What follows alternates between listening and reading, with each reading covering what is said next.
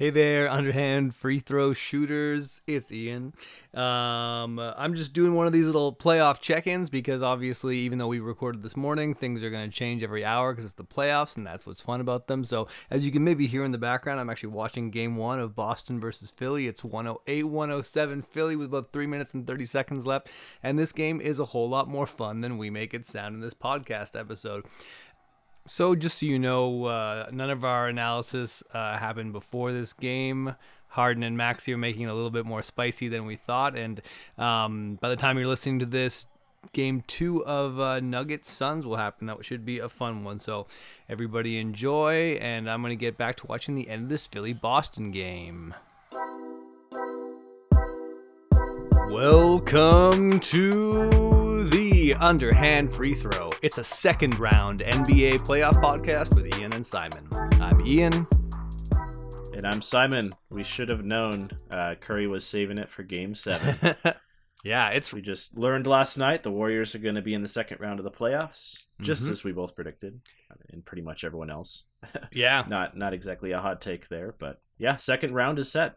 Yeah, we got a 5th, 6th, 7th, and 8th seed all in the second round. And we actually have all 8 seeds. Yeah, isn't that nice? Isn't that every single team is a different seed in the second round? I think it's the first time in NBA history that's ever happened. This is a big win for early education teachers who can now use the playoffs to teach their kids numbers 1 through 10. Could also be used to great effect in ESL classes, early intro level of learning letters and numbers. So this is a big moment for the NBA becoming more accessible in early education all over the world. That's the best way to learn your base 10 counting, in my opinion. Yeah. So we are recording this on the 1st of May, sort of early in the day, which means by the time that you're listening to this, we're probably going to have another game from Denver and Phoenix and the beginning of the Boston-Philly series. That's pretty cool. Yep. We just watched the Warriors assert the championship experience to win Game 7 in Sacramento, which means the beam will not be lit again this season.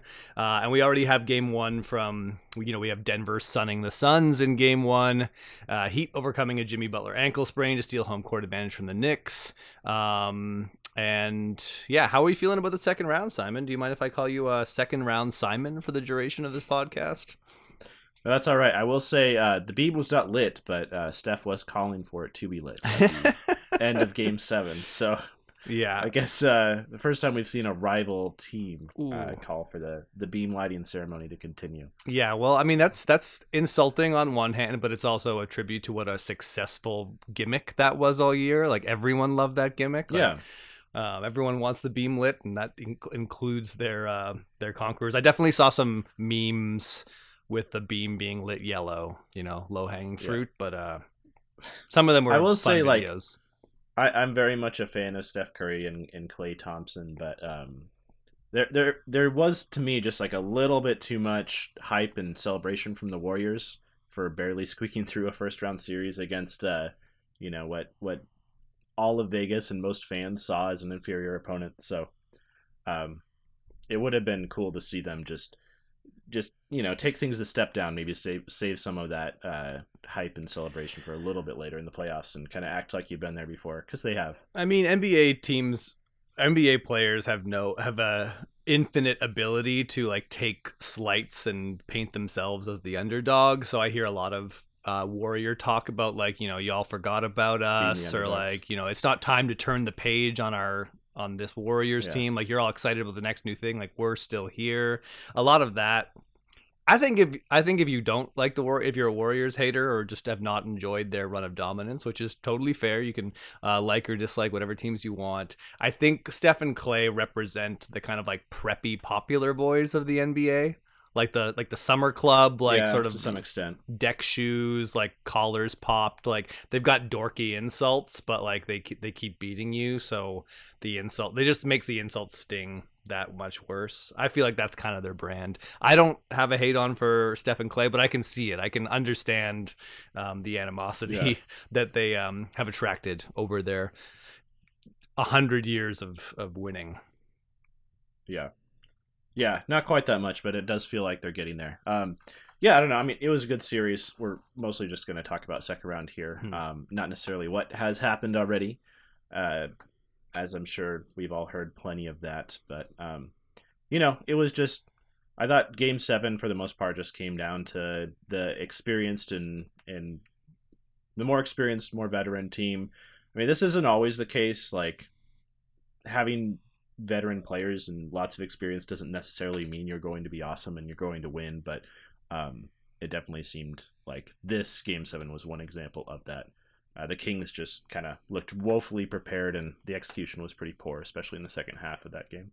Yeah, I mean, I think we had conversations similar to this in the lead up, where like, if this series was going to go to 7 games, it would mean that Sacramento was very good, but if it got to 7 games, there would be you like the Warriors in a long series just because of that experience, where, and you could see it by the end, and this is such a thing in the playoffs, you get to the end of a long series and either one or both teams at that point feel at their end. Like Mike Brown felt like he was kind of grasping at straws and not trusting like key players in his rotation, and just sort of like searching for things out of desperation, and you know, maybe, and hoping to stumble on something. But you could see that like the Kings felt more locked into their strategy, where the Warriors felt like they were kind of just doing their thing still. So it felt kind of inevitable, like as it came into that Game 7, that the Warriors were gonna have a big advantage. That being said, a 1 game thing, anything can happen. Like, I don't know, Domantas Sabonis could have just got super hot from mid range or something like that, and who knows. Anyways, we're gonna come back and talk about Golden State a bunch more. We're gonna not talk about Sacramento, but let's quickly bounce over to a series that we do know a little bit about, because we've seen Game 1 of the Denver Nuggets versus the Phoenix Suns. What are your initial thoughts on that? Did you watch the first game? I watched a portion of it.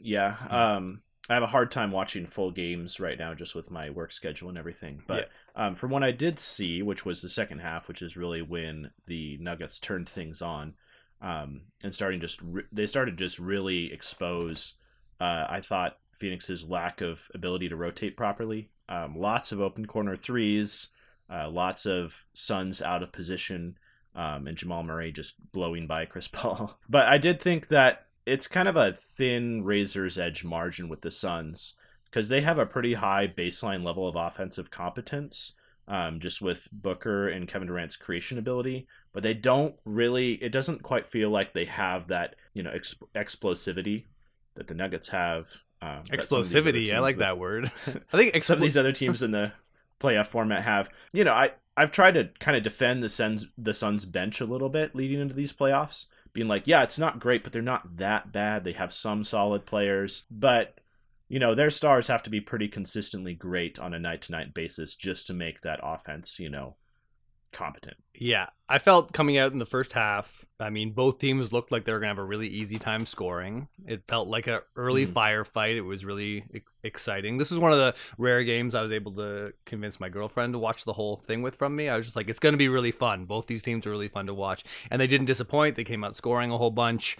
And then as the game kind of ground on, Denver just kept kind of pulling away. And then after the game, I read that like John Hollinger just came out with a really good article. I think it was called like, does Phoenix have a math problem, available to read on The Athletic, and just pointing out like, if Phoenix wants to just keep taking a early 2000s like shot chart of taking tons and tons and tons of mid-rangers, Denver's going to keep shooting threes, and you're going to end up playing NBA Jam where the other player knows to spam pull up 3-pointers, and that they're on fire. And that's really like, in a very simple way, that's just what happened. Like, obviously as the game went on, Phoenix lost a little bit of steam and got frustrated as they just couldn't seem to close the gap, and their offense fell apart a little bit more. But like, for a lot of it, it was just like, it seems like you're both scoring, so why is Denver up 17 all of a sudden? It's like, oh, because you're shooting threes all the time. I thought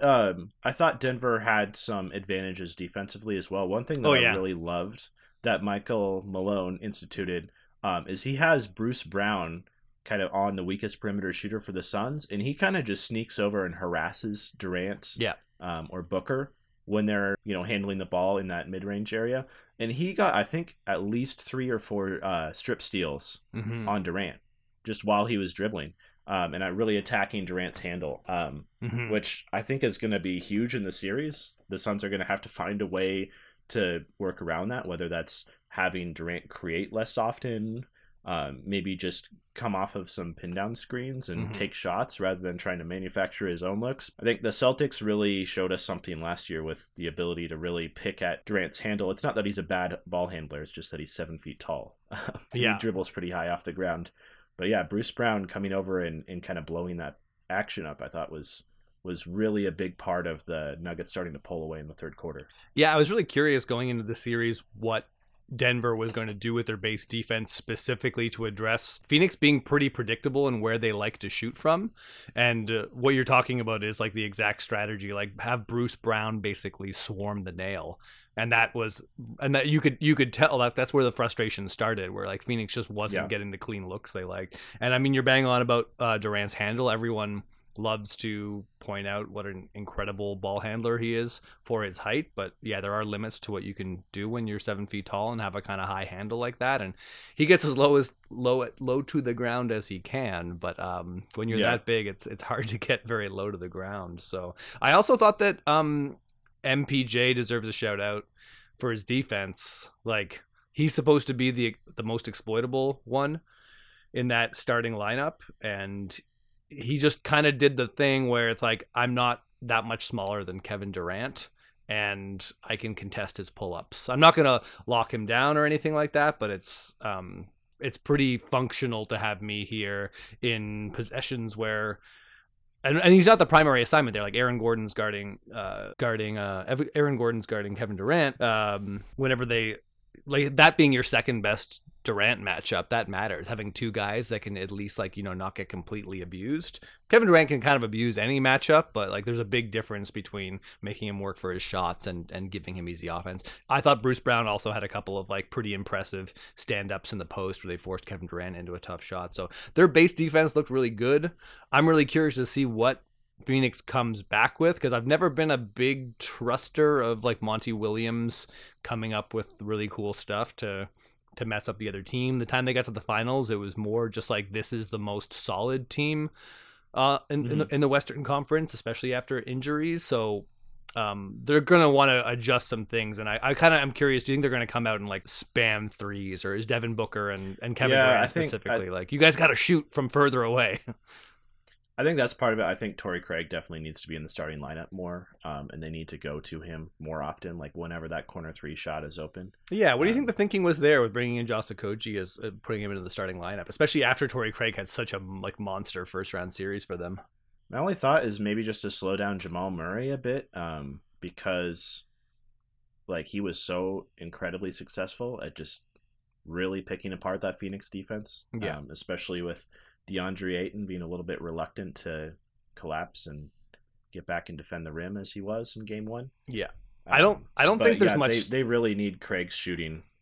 Yeah. And I don't think there's that much stopping Jamal Murray. I think you have to let him stop himself. Like he's not gonna shoot like that every game. Like he's never shot like that every game. He has in the playoffs so far. Well, he had, except on the road.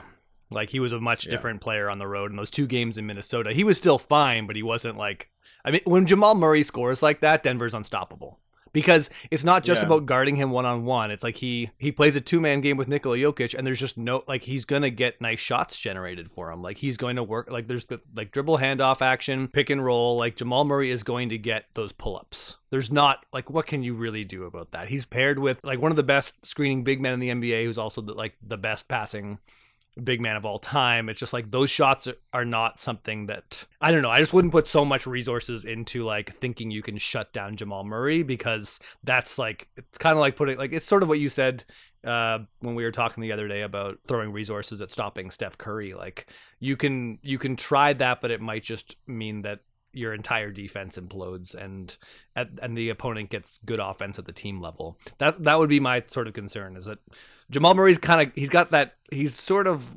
has this Kobe impression where his scoring is really resilient when he's on, but he's also going to have nights where he shoots 7 for 20 or whatever and doesn't hurt you regardless of your game plan.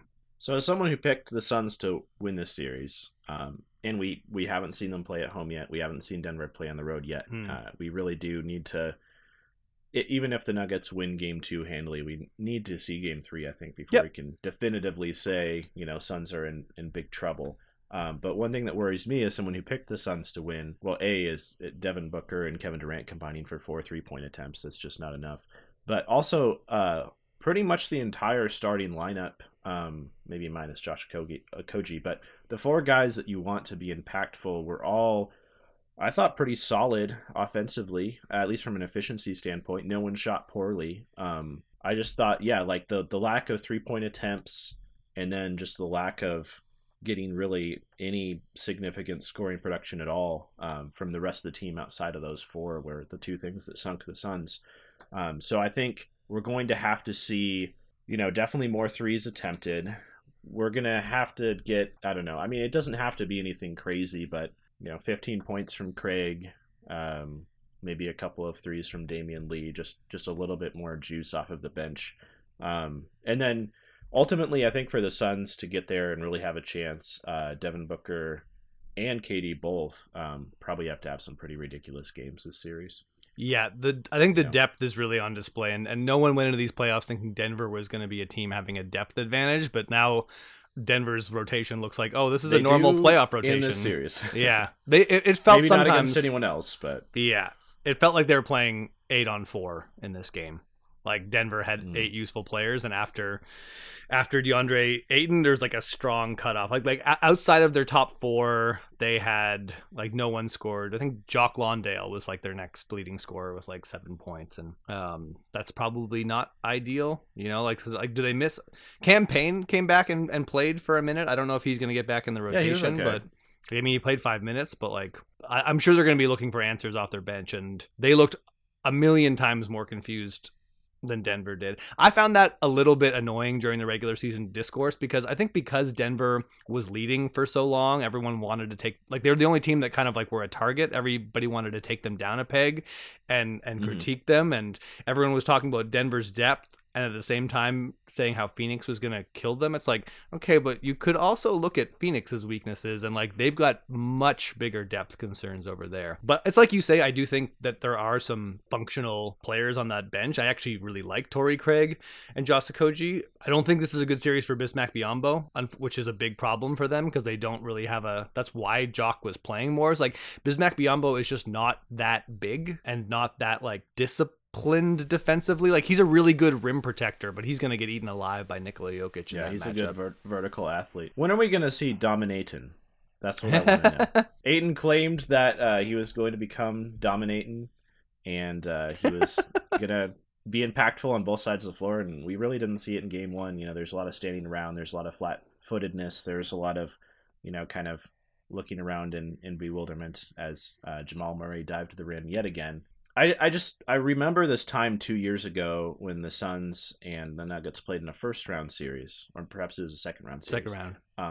Second round series, and Ayton was so good in his one-on-one defense against Jokic, and gave Jokic the most difficult playoff series he's ever had. Jokic still put up stats, but wasn't efficient, at least for his standards. And I don't know if that was just like a contract thing. That was the playoffs leading into the summer where Ayton was eligible for his rookie extension. So maybe that was the necessary motivation for him to play at that level. But we haven't really seen it since. So that's what I'm left wondering and asking myself, where is that for the Suns? I just think I just think DeAndre Ayton has been scouted better since then. I think his defense was a big surprise for people in that series.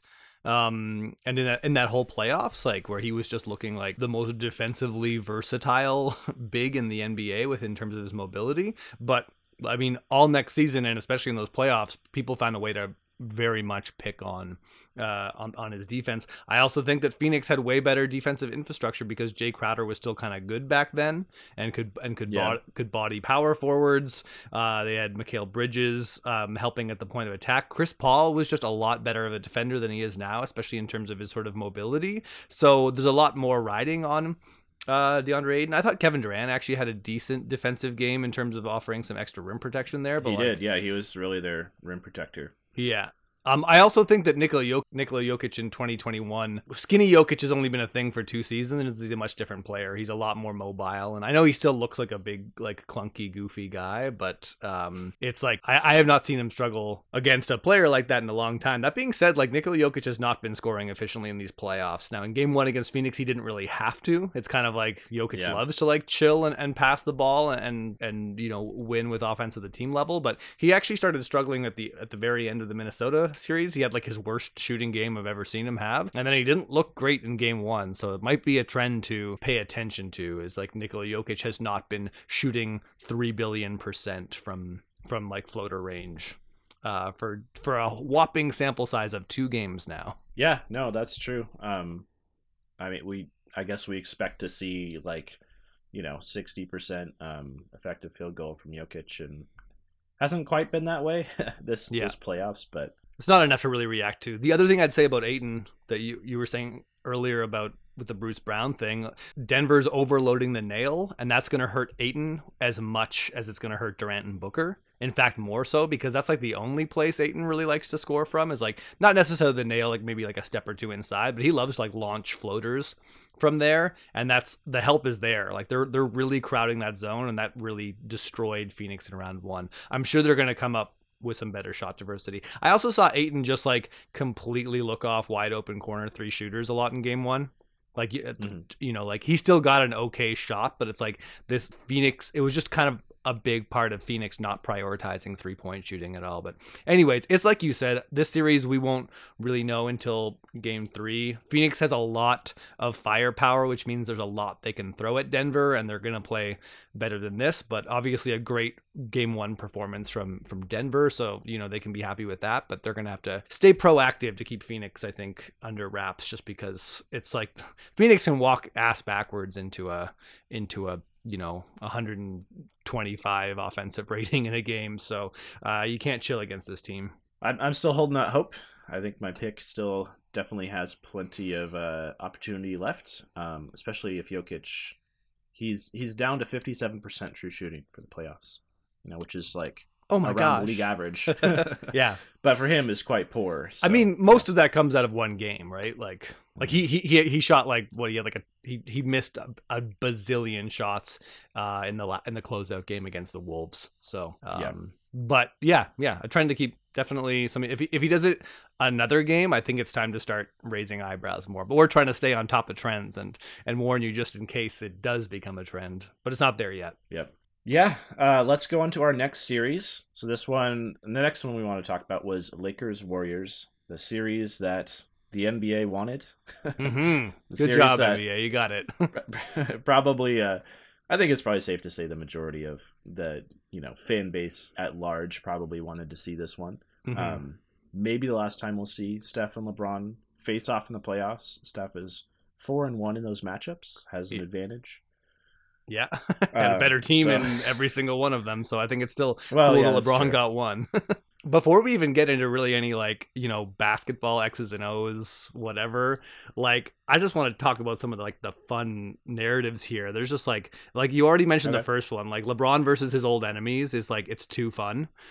We've seen these guys play so much. Are we let's dust off Andre Iguodala? Can we?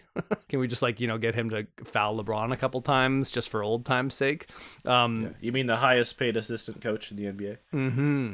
There we go. They show him a lot. They show him cheerleading on the bench and talking to guys. I don't know if there's a conscious marketing effort of Iguodala still matters, but good for him. I doubt we will see him in the series though. But there's some other little micro rivalries here, kind of some weird, love triangles. First, you got Andrew Wiggins versus LeBron James, and this hasn't been much of a thing for a while. But remember that LeBron James forced the trade for Kevin Love. As soon as they drafted Andrew Wiggins, James showed up. There was about 2 weeks of wondering what that duo would be like, or Andrew Wiggins, does he get mentored by LeBron? And then nope, LeBron has no interest in playing in Wiggins. He's being shipped to Minnesota for Kevin Love. And for a while, that was the first real Lee GM move. That was the first Lee GM moment. That's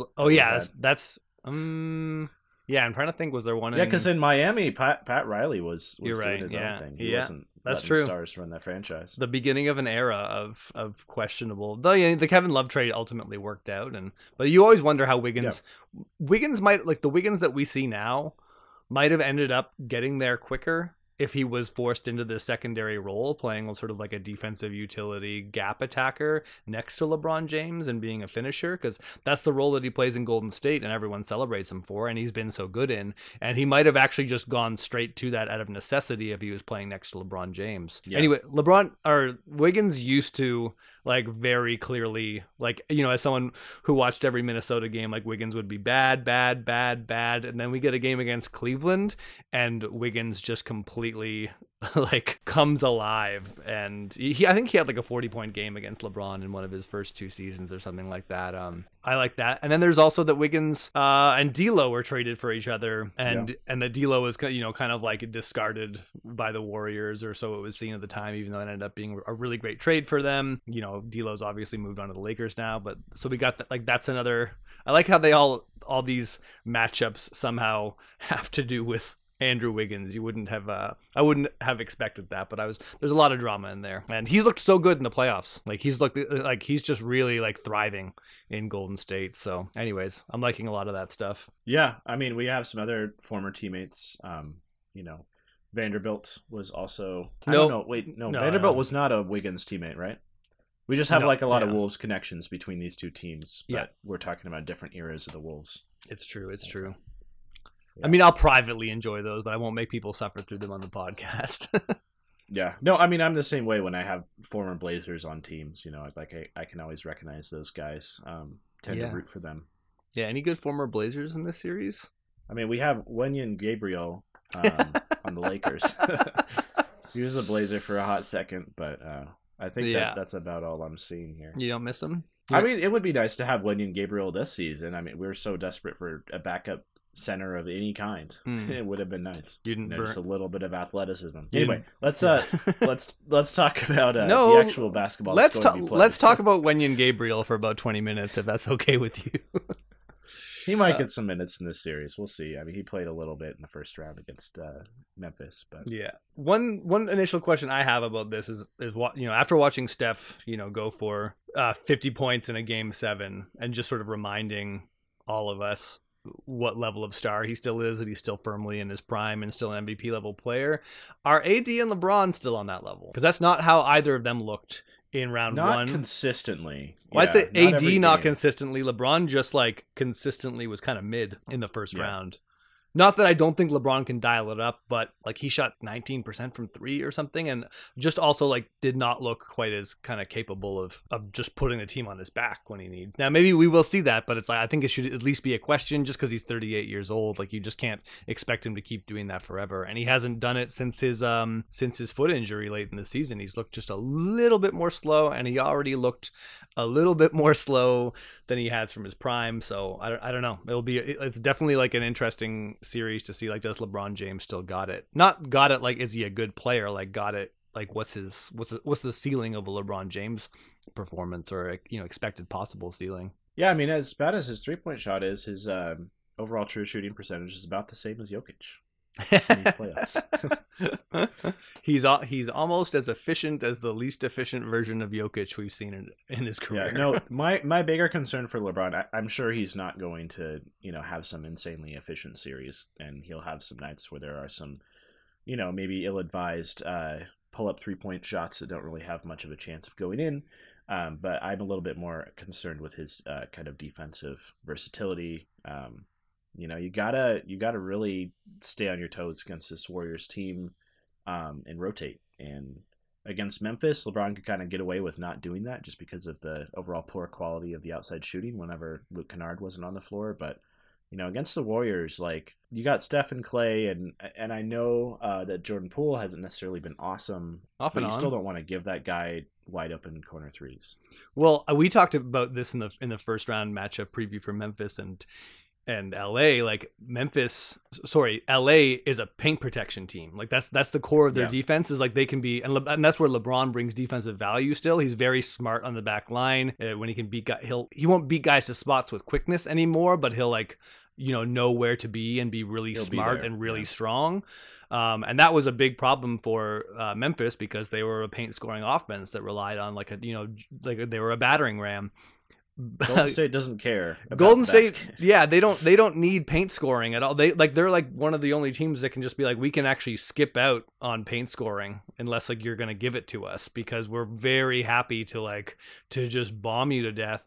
And LA's not set up to do that at all. Like they just looking at the shot distribution of these defenses, like.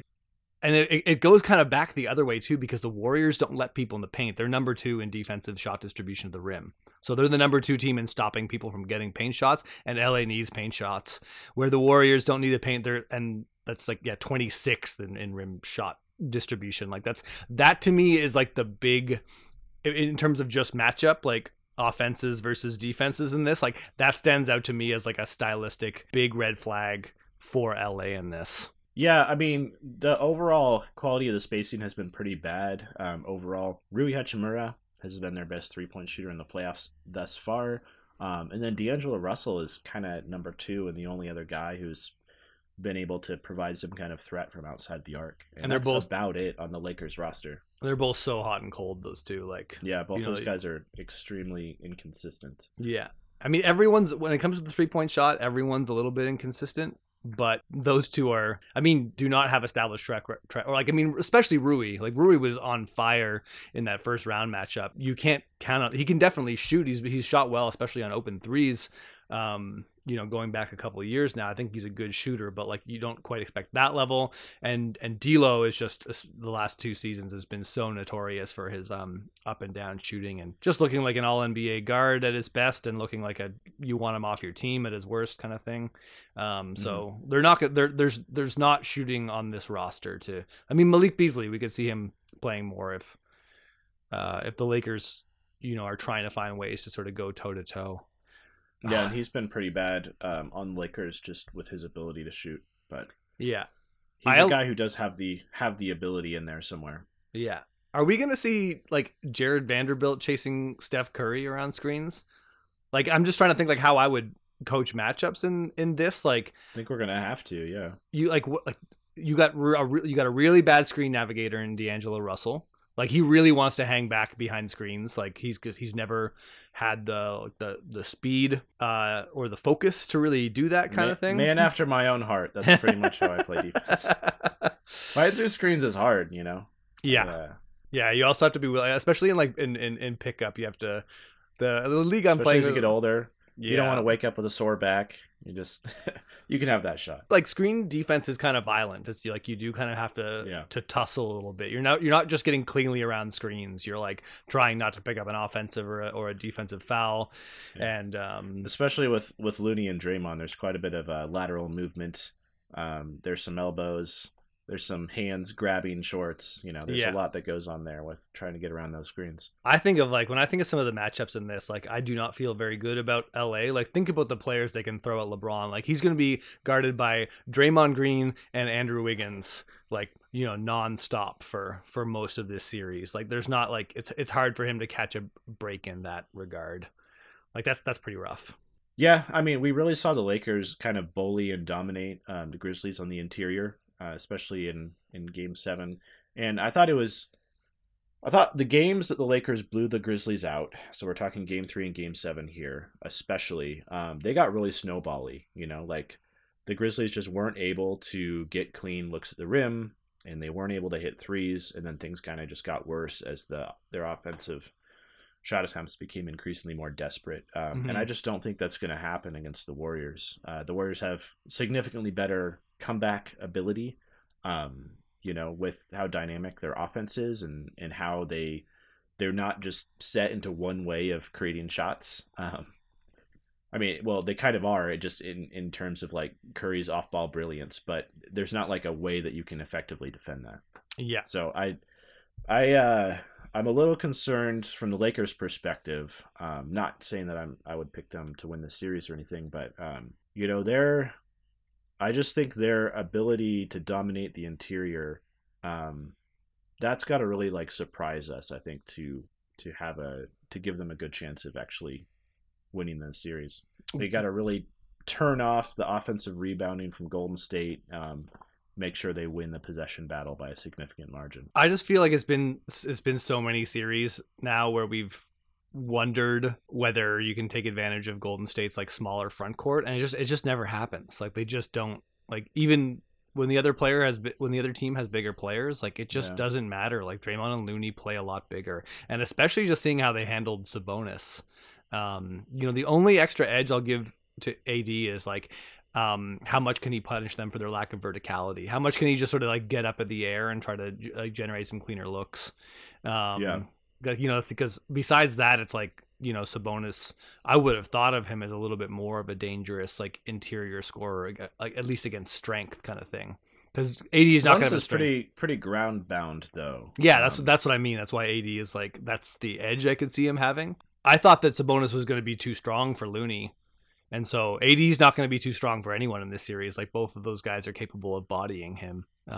So that's definitely going to be something interesting to watch. They don't really have a backup big though. Like there's not, like, Jonathan Kuminga is the closest thing. Like JaMychal Green's on the bench if there's foul trouble or something like that. But like, and I'm kind of, I don't think JaMychal Green's going to do anything against Davis. No, I'm just saying, like, if like who would be guarding him in the event where those guys are on the floor. But we didn't see Kuminga or Green almost at all in that first round series, and I don't think that's something that they're I don't think that's something that the Warriors are hoping to see at all. But obviously the Lakers, would love to see plenty of JaMychal Green or Jonathan Kuminga in this series.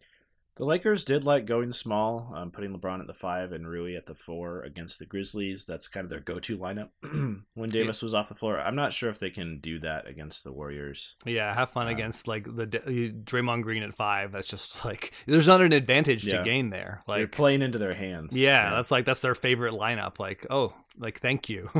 Now we can play not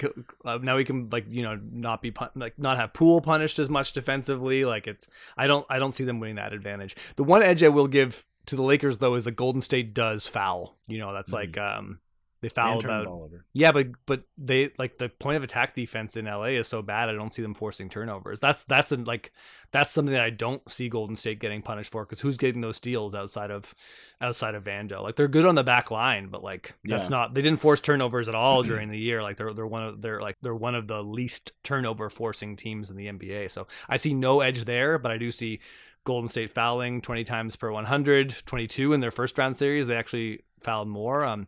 But LA did not get to the line against Memphis. That's like, we thought that's how they were going to beat Memphis, or would be conditional to them beating Memphis, but they didn't really need to. They 17 free throw attempts per game against Memphis, down from 26 per game. Not per game, per 100, but that's still like Memphis is not a very foul-y team, despite what people think. I think we were just like, oh, Jaren Jackson Jr. has foul problems, but when I was looking at it later, I was like, Memphis was like a bottom 10 fouls per game. Turns out it's just him. Yeah, and he stayed out of foul trouble in that series. It just didn't matter because they didn't have any other bigs. Everyone really just glossed over the fact that Memphis did not have a front court. We're like, yeah, maybe that doesn't matter. Maybe it's fine that they only have like one. Missed that. But and like, like, we'll take that loss, but also everyone wanted to skip over that. Even people like who were picking LA, it was more because they liked LA. It wasn't like, everyone kind of glossed over. Maybe you need more than one functional NBA big in a playoff series. We had too much 2023 brain. I mean, it's they really didn't have a center like functionally at all. Like Xavier Tillman is 6'7". And he's not much of an athlete. Like Memphis was playing with two power forwards, doing like a weak side defender and really more of just like a wing who has a strong big frame and good center of gravity playing the 5. Turns out you do need some kind of interior presence. And then, with Ja's injury and the inconsistent shooting, they didn't have much of a perimeter game either. The Warriors' defensive weakness is definitely guarding the perimeter. They really struggle to defend small guards, but like, unless D'Angelo Russell really goes off, the Lakers can't necessarily exploit that either. Austin Reeves. I can see Austin Reeves like being a big bully in this series. Like he's established an ability to series. Yeah, I mean that's what the Lakers need him to. Austin Reeves isn't like a crazy athlete though. No. I mean, he can get up a little bit, but he's pretty he's kind of like his movement style is, when I see people compare him to Ginobili, I'm like, I kind of get it, but like Ginobili was like, he played on the ball, was so light on his feet and, you know, so graceful swooping in, where Austin Reeves is clunky and a little bit slow. Austin Reeves reminds me of like a 2003 shooting guard.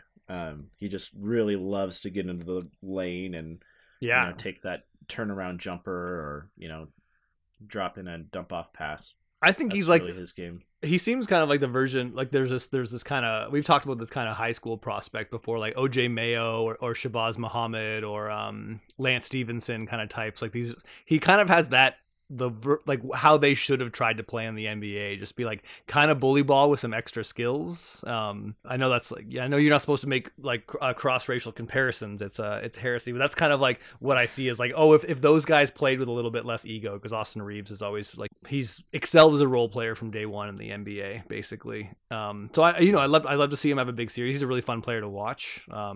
And he's not someone that you can hide someone on. Unfortunately, as long as Vando's on the court, you don't have to hide anyone on Austin Reeves. Like you can stash someone on Vando and devote more defensive there. It'd be cool to see, like, you think Austin Reeves can bully Klay Thompson? Like Klay Thompson does not have that leg strength he used to. Yeah, that's true. I mean, Klay Thompson does have a height advantage, may have a wingspan advantage. So I think he can draw fouls though. It's probably not a matchup that you want to go to often, but it might be there. You got a pick for this series? Yeah, I'm going to go with the Warriors. I just think the defensive versatility, I think Steph is the best player in the series by a pretty significant margin with the way he's playing right now. And I don't know, I've seen enough from Klay Thompson. Andrew Wiggins has been pretty up and down. He was really bad in Game 7, but overall for the entirety of the Kings series, he was solid. Really high level defensively, just the offense was kind of up and down. Yeah. I don't know. I think the Warriors have just shown time and time again they can put 3 non-shooters on the floor for defense sake and still have a pretty good offense, Yeah. Or they can put 3 non-defenders on the floor for offense's sake and have their back line like clean everything up. That's, I think, the coolest thing about this version of the Warriors. Just that we can shift offense to defense without you being able to really punish us too much, which means we can put anyone on the floor, which is like, that's crazy. That's like, that's typically the kind of thing that dooms you in the playoffs, is like that lineup that can't do that. And the Warriors just seem to not have that problem. Yeah. The one thing I will say is I don't really see this being a Gary Payton series. I don't know that they really need him. I mean, all of the Lakers' best players that you want your strongest defenders on are like 6'8" and above.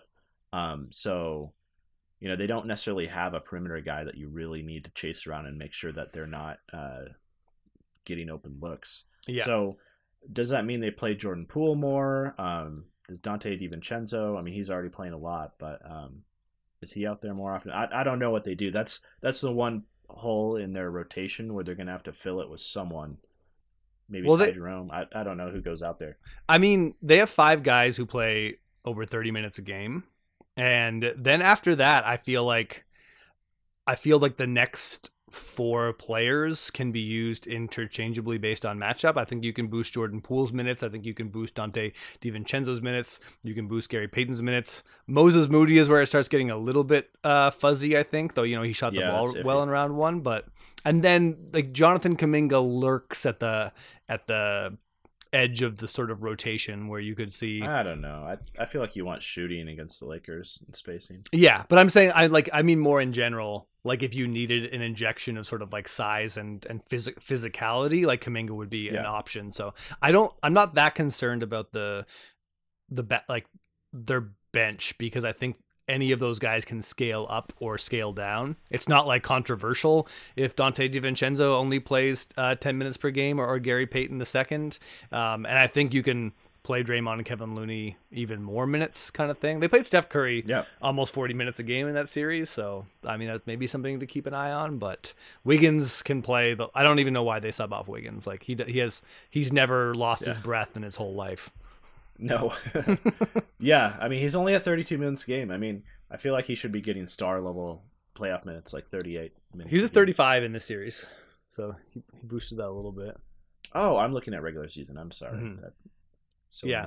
But if they need to, if it doesn't, yeah, okay, let's move on to the next side. I got Warriors in either 5 or 6. Oh, I don't think it'll be 5. I don't like the matchup. I really don't like it, and like it. I don't either. I'm going to give the Lakers 2 games though. I think Warriors in 6. Yeah, I think that's the safest maybe bet. 7. I just like to be a little edgy and be like, gentlemen's sweep. All right, so we're going to move to the New York Knicks versus the Miami Heat. We already have one game in this series. It went in the Heat's favor, but Jimmy Butler did suffer an ankle injury in that. He got tangled up with Josh Hart on a sort of unfortunate fall. I saw some people calling the fall dirty. I even saw someone post a video of like freezing it and being like, look, Josh Hart raises his legs. Like, he just fell down and fell down normal. You don't have to freeze frame it and like reconstruct and create a narrative. Like, guys don't like. I think some people are saying it's a flop, so it's not necessarily like it was dirty. It was just more unnecessary. Yeah, but still a pretty normal basketball play that we see all the time. Like, it's that's true. Unfortunate that an ankle got tangled up in there, but hopefully Jimmy Butler is okay and they still managed to pull off a victory in game 1. What are your initial thoughts of this matchup? This is the 5th seed versus the 8th seed. Yeah, so I guess my initial thoughts are I was pretty surprised the Heat were kind of able to maintain, their kind of space it out offense with Jimmy Butler just like relentlessly attacking and have that work fairly effectively. I mean, neither team was awesome in this game 1 offensively, but that's this kind of what the Heat were doing all of the first series against the Bucks, and they kind of just maintained it, and the Knicks didn't seem to have many answers.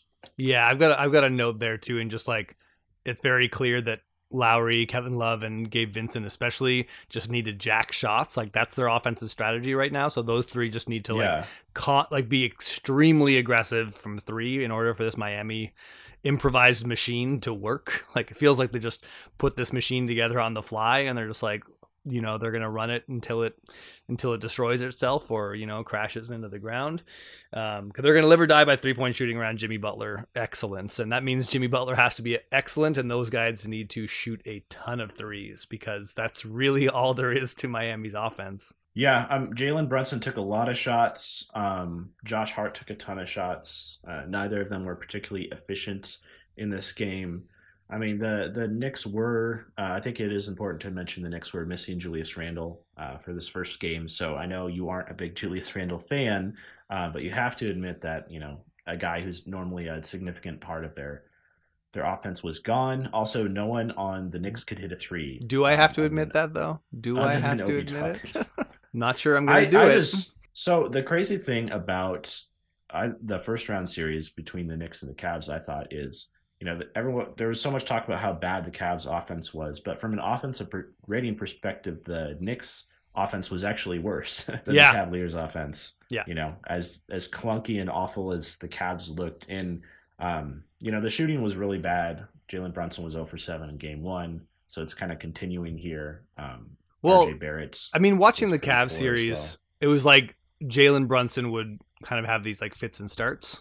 Like, like he couldn't score efficiently over a whole game, but he would kind of bust out for these heroic moments. So I think people for watching, they're like, Jalen Brunson is so awesome. And it was impressive that he was able to sort of keep scoring against a really elite defense, even albeit at a lower efficiency. But what that really was just like them being able to really clamp down Jalen Brunson, just not all the time. And in a muck it out series, Jalen Brunson is the kind of scorer you like to have, where he can sort of like generate pretty resilient medium to low efficiency offense when you can't get anything better. Really great bailout scorer. Yeah. Butler, for his standards, didn't have to do a whole lot in game 1 for the Heat to still win. For his standards, he didn't have to drop 40 or 50 points. Yeah.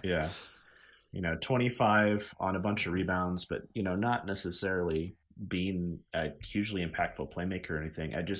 Only taking 16 shots. Hit some shots. Yeah, Gabe Vincent hit some shots. Lowry, I thought, was pretty good off the bench for the Heat. Yeah, they just need to – they can barely scrape together an 8-man rotation of functional players. But, most of those players, maybe with the exception of Duncan Robinson, have been playing fairly well. Yeah. Duncan Robinson did he played 12 minutes in game 1. That's like he's been playing, I didn't notice. Ever since the Oladipo injury. He's been filling those minutes. And Tyler Hero. They lost their entire shooting guard rotation. Well, Oladipo was playing because of the Hero injury. Yeah, exactly. So. Next man up, as they like to say. Yeah.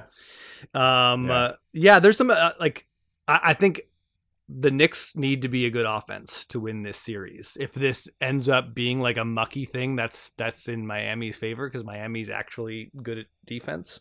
And New York has been. Tom Thibodeau swears. I read a quote by Tom Thibodeau. He does. That he's just like, I don't really pay attention to defensive rating. I pay attention to these 4 numbers that we're good at. Like, if you only look at it from the specific lens that I am telling you, you have to look at it, then we're a really good defense. It's like, I mean, he's not like, they do, hold teams below their expected effective field goal percentage. Like, they won the battle in the paint against Cleveland on the back of Mitchell Robinson. So I think there's something to say for that, like, winning the physical paint battle, but I don't like.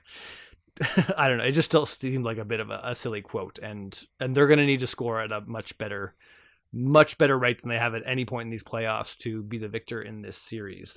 They picked up right where they left off in terms of just being a pretty gunky playoff offense, and I don't think Julius Randle helps you that much in that regard. Where does the offense come from? Because in the first round they're relying on Josh Hart to be their main floor spacer, catch and shoot floor spacer, and he's an inconsistent 3-point shooter, as I know all too well with his time spent in Portland. RJ really isn't shooting it. Well, he was good. He was good in game 1. Barrett? Yeah.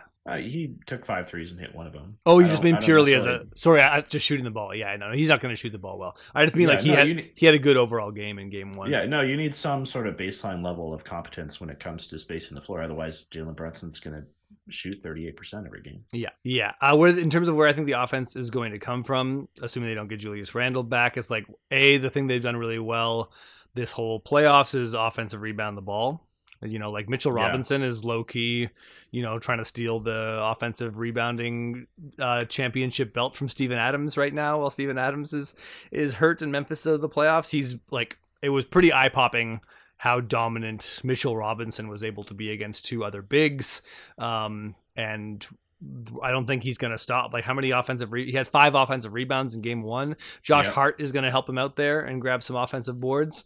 But I think we need to see a little bit more from Quentin Grimes and Emmanuel Quickley. Like, they were a big part of making New York's offense run smooth with their just sort of like extra passing. Quentin Grimes just being a good decision maker. Emmanuel Quickley being able to like shoot it a bit and also occasionally pressure the rim a little bit as like as a secondary playmaker type. He was even able to carry the offense for like stretches when Brunson was out, and he's been close to a 0 so far in these playoffs. So getting improved play from that part of their rotation, I think, is really, really important. Like, Quentin Grimes isn't even starting anymore. I do think he's got some injury problems, but that's where I'd look in terms of them filling out and just making everything operate smoother than just like Jalen Brunson like attacking the paint on every single play, because I don't think that's sustainable, especially with Bam Adebayo on the other side and a very frisky defensive system. Not when Bam can kind of hang out down there and isn't forced to come out to the perimeter and chase people around, or if he's coming out on the perimeter and guarding Jalen Brunson. I think that's like that's gonna like that kind of cuts the head off the snake. So I wouldn't like, I don't know, this is gonna be a mucky series. I kind of like it. It's got kind of a college-y feel to it with how insane some of the Knicks fans are. Just the face paint and the screaming and New York being in the playoffs is fun, there's no doubt. And then just the physicality and the low shot quality overall that we're going to see throughout the series. So. Yeah. I think similar to what we were saying in LA versus Golden State. I think we've got a Miami team that doesn't really need the rim to score that much, and which is a shame because that's what New York defends best, is again like Mitchell Robinson and a lot of like strength and size around him. So where that's Miami's one of Coach Tibbs' 4 things, right? Yeah. Yeah, Miami doesn't need the rim. They're another team that didn't rely on it much at all during the regular season. But I think they'll concede the paint battle. Like, New York's going to win that. So I think Tibbs will keep getting to check his personal defensive boxes as he watches his team lose in other television.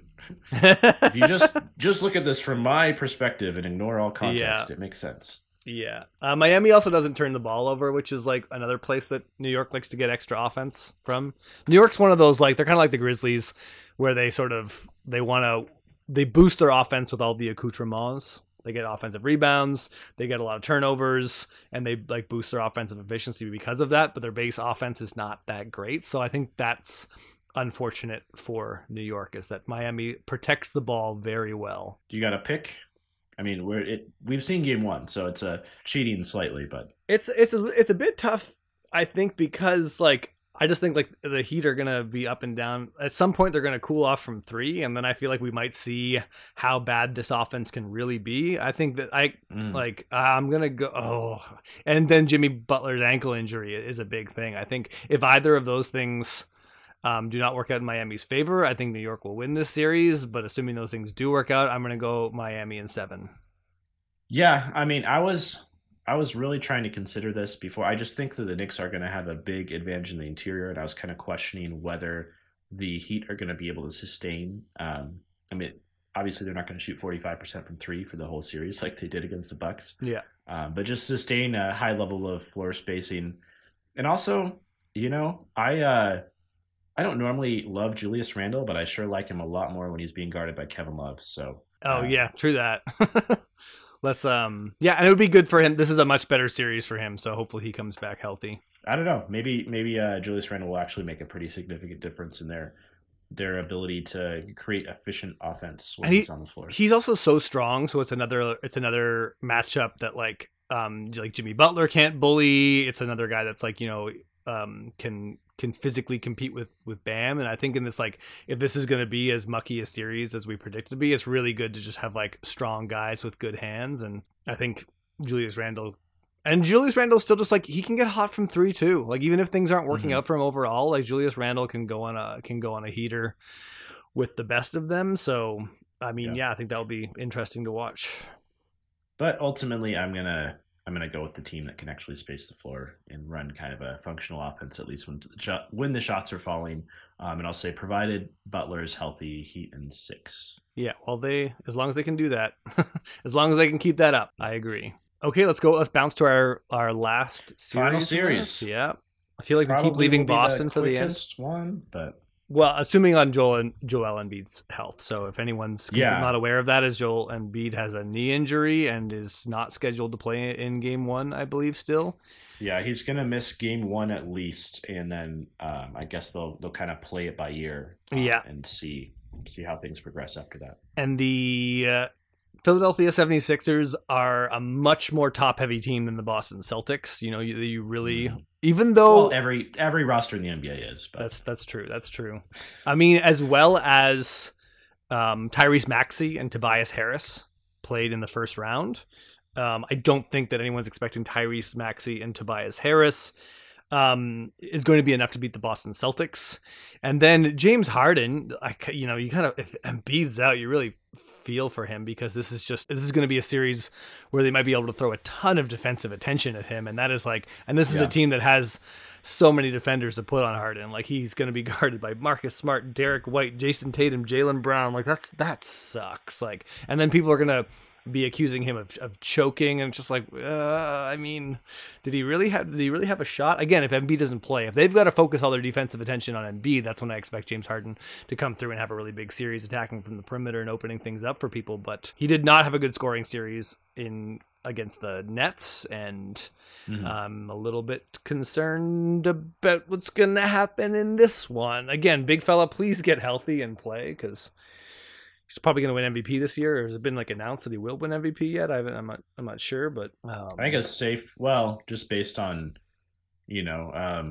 people who have announced their vote publicly through Twitter, Embiid has had a pretty significant portion of that. Yeah, I agree. So yeah, I don't really. It's really hard for us to project this series, because we don't know if the best player in the whole series is going to play at all, and that's a big deal. And unlike, if Jason Tatum wasn't playing, you could still look at Boston and think of stuff they could do. I would challenge that. I'm not sure if I would say Embiid is the best player in this series. I know you're a big Tatum guy. Well, I'm a big Embiid regular season guy too. I just think the Celtics have the personnel to make Embiid's life really difficult, and the 76ers aren't going to be able to guard Tatum. So it's not necessarily like taking their skills in a vacuum and saying Tatum is better. I just think he's better equipped to have the better series in this instance. Yeah, I mean, Al Horford is 36 years old, and there's been this like narrative that Horford knows how to mess with Embiid, and I do think the right matchup for Embiid is like a smarter player, like you can one who can goad Embiid into poor decisions, because that's still Embiid's weakness. I think overall is just decision making. The only thing about that is that like whenever a player's at that age, you just wait for them to just fall off one series. I remember watching the Boston Celtics play the Toronto Raptors in 2020, and this is when the Raptors had Marc Gasol, absolutely just gone on a tour de force and guarded everyone in the world in 2019 on route to a championship, and then won the European Championship, guarding like every good European big man as well, and just looking like one of the most impressive stretches of basketball defense I've ever seen. And then he came back in that series the next year and couldn't guard why am I forgetting it? Couldn't guard Daniel Theis. Like Daniel Theis was like just ripping him up with rolls to the rim, and you're like, Marc Gasol's done. Like he still played another couple of years, but he was done being like a guy who could sort of like guard the high pick and roll. He got sliced up in that. So I do worry about that a little bit with Al Horford, is that at some point the wheels come off, and the playoff series, like sometimes you hide during the regular season and then we see it. They didn't need Al Horford a huge ton in the first round series against Atlanta, and he looked fine defensively. So I'm not predicting that. I would just be like, don't expect Al Horford to guard Joel Embiid well no matter what. I think that's a question that should be refreshed every series as Al Horford continues to age. But if Embiid's got a knee injury, then different story. Well, especially with how much Embiid's pull-up jump shot has really improved. Yeah.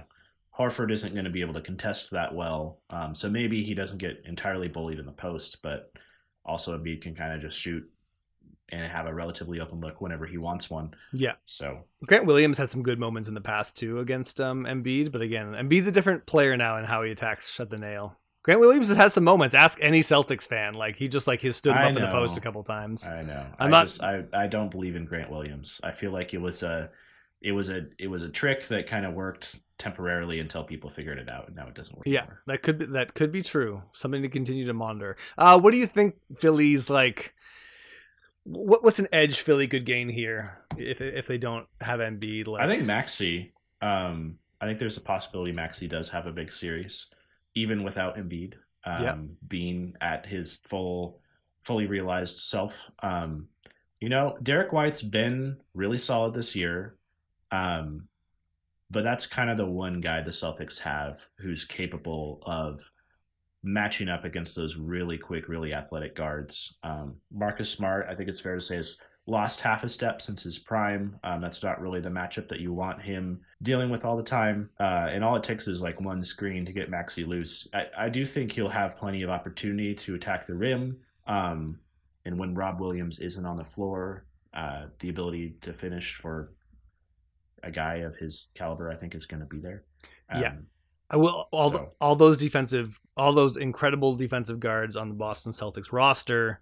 They're not the quickest footed guards, and Maxey is one of the fastest players in the NBA and makes a living kind of like I watched him tear up like you see him tear apart guys you think as good defenders just because like, oh, they're not actually that like they're not quick-footed. Awesome athletes.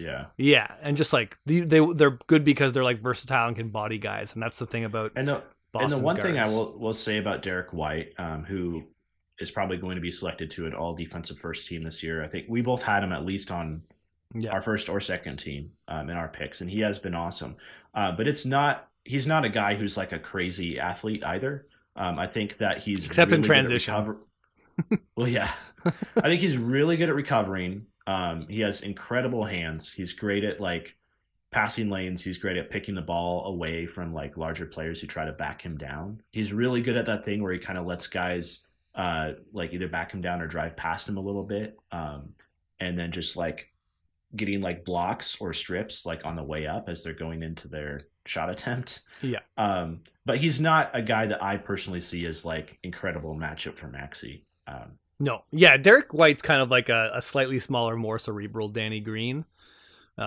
He's like he's athletic in some facets of the game, but it's not like he's not like a quick twitchy athlete or something like that. But I mean, he's had some great come from behind blocks in this series, and he's been like, he's been like a source of rim protection for them a little bit in this series. It's like Derek White rules. Like, he's such a good all around guy who can just find little ways to contribute, even when he's not scoring well, and he is scoring. He kind of shows you what you can do, even if you're not an athlete, if you just have like really elite awareness of like how a play is going to develop, and then what position to get yourself into in order to counter what the offense is doing. Yeah, he might be the best guard in the NBA at doing that right now. And if you like randomly generated me a team and I didn't know and didn't tell me who they were, and I just get to pick like the fourth or fifth starter or something like that, not knowing who the other players were, like Derek White would be someone who I'd have on that list of like, well, I know that he's going to fill in some gaps. If there's going to be gaps on this randomly generated roster, I know Derek White will probably be able to fill in some of them. Just has that great, like, cerebral game and very versatile. Just trying to like, just looking at the Philly roster, looking for answers on the Philly roster. Yeah, like they can dominate the glass only if Embiid's back. I mean, PJ Tucker is probably going to get the Tatum matchup. I imagine Melton is probably going to get the Jaylen Brown matchup. Both those guys are going to be playing at a pretty significant size disadvantage, even though they're solid defenders. Yeah. Well, I guess like let's not belabor this series then. Like, let's just say like if Embiid comes back and is able to completely demolish Boston with his scoring, then Philly has a really good chance of winning this series. If Embiid's out, this series is it's gonna be a sweep or something close to it. Like, there's not much to discuss. I don't think there's an edge here for, and it's not like they've got some like Eric Spoelstra, Nick Nurse style coach who's gonna come up with all like, Rick Carlisle gonna come in and mess up a superior opponent. Like, this is not what Doc does.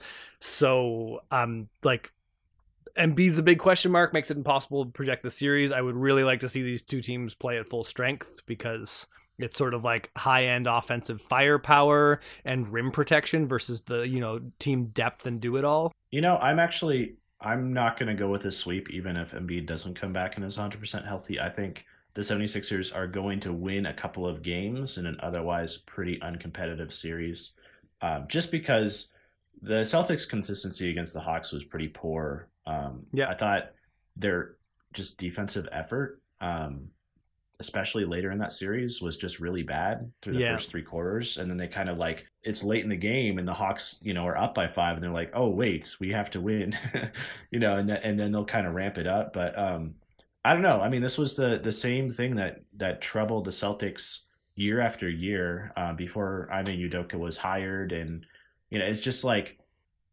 maybe effort's an unfair way to put it, but like just the way that the team locks in and plays as a cohesive unit is just very up and down and not very consistent. And Tatum's been really up and down too offensively in the playoffs so far. So I think Philly will win a game, maybe 2 games if Embiid comes back and is awesome. But ultimately Boston will get it done. Yeah, and pull themselves together for 4 games in the series. And if James Harden can find a way to actually do some scoring damage, I think that's another thing that could win them a game. But I'm being the bold one. I'm picking a sweep unless Embiid comes back. Okay. All right. I'll say 5 games if Embiid does not return to full health, and 6 if he does. Okay. Solid. All right. I guess that any wrap up thoughts on this second round? Well, I know you had the Bucks in your finals matchup. I had the Grizzlies. Who would you take out of the East now, knowing what we know now? Boston. Well, and the Bucks no longer being an option. Yeah. But I'm still picking the Bucks. I don't see another team having the sort of like high end or the depth. I just think Boston is kind of in a class of their own, and the only thing that was supposed to stand in their way was Joel Embiid, and now that's maybe not going to happen. So I'm going Boston, Denver finals, and that I think might change my finals pick to my champion to Boston. To Denver. To Denver, okay. Yeah. You don't think Boston's going to be able to handle the Jokic matchup? No. They weren't able to in the regular season, so I don't blame you. I think it's a bad matchup for them. Not that I don't think Boston's really good. I just I like Denver in that specific matchup. I think if Phoenix beats Denver, I'd switch over to Boston to win that. I'm going to go with the Warriors. All right, the champs. Yeah, why not? I'm sorry. I'm going to continue doubting the Nuggets until we see it happen. Yep, fair enough. The Warriors, we've seen it happen, so. And I like their versatility a lot more than their versatility is just, it's amazing. So I just think that Game 7 spoke volumes. It's like we all know there's going to be a moment where the young up and coming upstart team that hasn't won before wins, because it's going to happen at some point. It's inevitable. Yeah. But I just thought that Game 7 against the Kings for the Warriors were so dominant and just like made all the right plays and prevented their opponent from making any of the right plays. Really spoke to how this team still has a level that they can get to when they need to. Yeah. Why I like Denver over Golden State is just like we just saw Golden State go 7 games against like a really, really great offense and a really joke defense. And I think Denver can do a lot of the same damage that Sacramento was able to do offensively to Golden State, and then just play sort of competent defense. And I think that is just going to be a huge game changer where there's just very little Sacramento was able to do, especially as the series went on, to bother Golden State. Like by the end of it, it's just like they opted for even more offense, playing Trey Lyles and Terrence Davis, and less minutes for Davion Mitchell and less minutes for Alex Len. And ultimately, like Denver is not going to give up like the absolutely insane rebound margins that Sacramento was giving up to Golden State. Yeah. I just thought, a lot of those edges I just don't think will be available against Denver. But that being said, I don't know. Golden State's really good, so and they're a different kind of team. They don't quite maybe have the rim pressure that Fox gives you. But I don't think they need it. I just think the 2-man game with Murray and Jokic is so much more sustainable than what Sacramento was ultimately able to do when they figured out Sabonis. And you can't leave the big thing that handicapped Sacramento is just like they left Sabonis open at the foul line. You do that. You can't do that to Jokic and like he'll be like, okay, I don't really want to do this, but I'm going to score 70 points. Like.